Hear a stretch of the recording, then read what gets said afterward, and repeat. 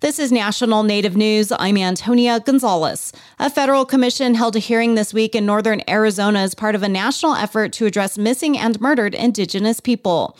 Arizona Public Radio's Ryan Heinches reports. The Not Invisible Act Commission met near Flagstaff for the third in a series of hearings throughout the U.S. Members were appointed by the Departments of the Interior and Justice. They heard emotional testimony from family members of missing and murdered Indigenous people, along with tribal law enforcement and victim and family service providers. Navajo Nation Council Delegate Amber Canis-Bacrati is a member of the commission. What I want to see from the commission is federal partners either recognize that they play a part in this or to provide that funding so the nations can do that work themselves. The commission heard recommendations for how to better coordinate responses to missing persons cases and provide better communication and funding for family and victim assistance on tribal lands. Those who testified also called for more accountability of public officials in solving missing persons and murder cases. The 2019 Not Invisible Act was sponsored by then Representative Deb Haaland, who now serves as Interior Secretary. The commission will develop recommendations and submit a report to Haaland, Attorney General Merrick Garland, and Congress. For National Native News, I'm Ryan Heinches in Flagstaff. More mines are being proposed in the western U.S. to provide metals for the expected growth in electric vehicles, also for large storage batteries, for power generation, and other high-tech products aimed at reducing climate change. The Nez Perce tribe is worried about one of those mines proposed for central Idaho. Chuck Kornbach of station WUWM reports. Perpetua Resources wants to develop an open-pit gold and antimony mine at a former mining site near a fork of the Salmon River. Antimony is used in solar panels and is expected to have a big future in battery storage units near solar and wind farms.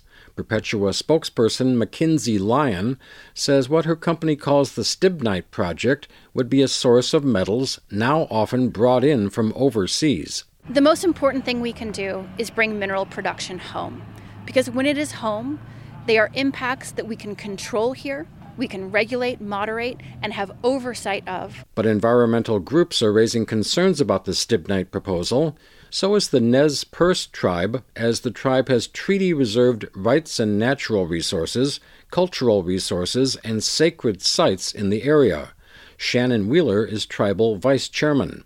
Tatsbewi, good morning to everyone. Appreciate you being here. Wheeler recently met with about 50 members of the Society of Environmental Journalists to talk about his concerns with the Stibnite Project, the main one being the fate of endangered salmon that return from the Pacific Ocean to Idaho waters to spawn. Generally, they're 5-year-old fish that are coming back to that area, and so it's truly important that we keep that water as clean and cold and as fresh as possible for them, because, you know, they have a gauntlet to go through. They have dams, reservoirs, predation. Perpetua hopes to be granted a mining permit in the next year or so and open the Stibnite mine within 4 years.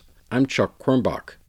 The Federation of Sovereign Indian Nations is calling for cultural sensitivity training in all areas of sports after an ESPN broadcaster mocked an Indigenous hockey player's name. Anchor John Anderson compared Zach Whitecloud's name to toilet paper Monday night, then later apologized to the Golden Knights player. First Nations leaders applauded the apology but said the training is needed.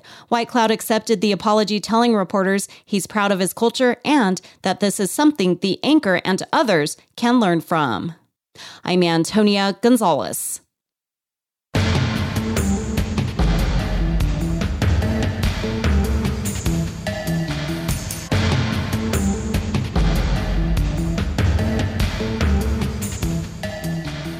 National Native News is produced by Koahnic Broadcast Corporation with funding by the Corporation for Public Broadcasting.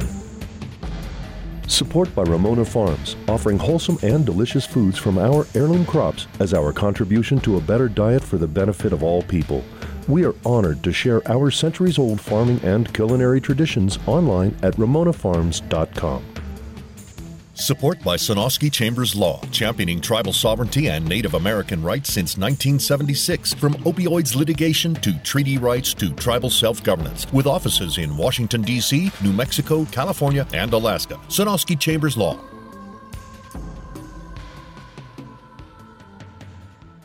Native Voice One, the Native American Radio Network.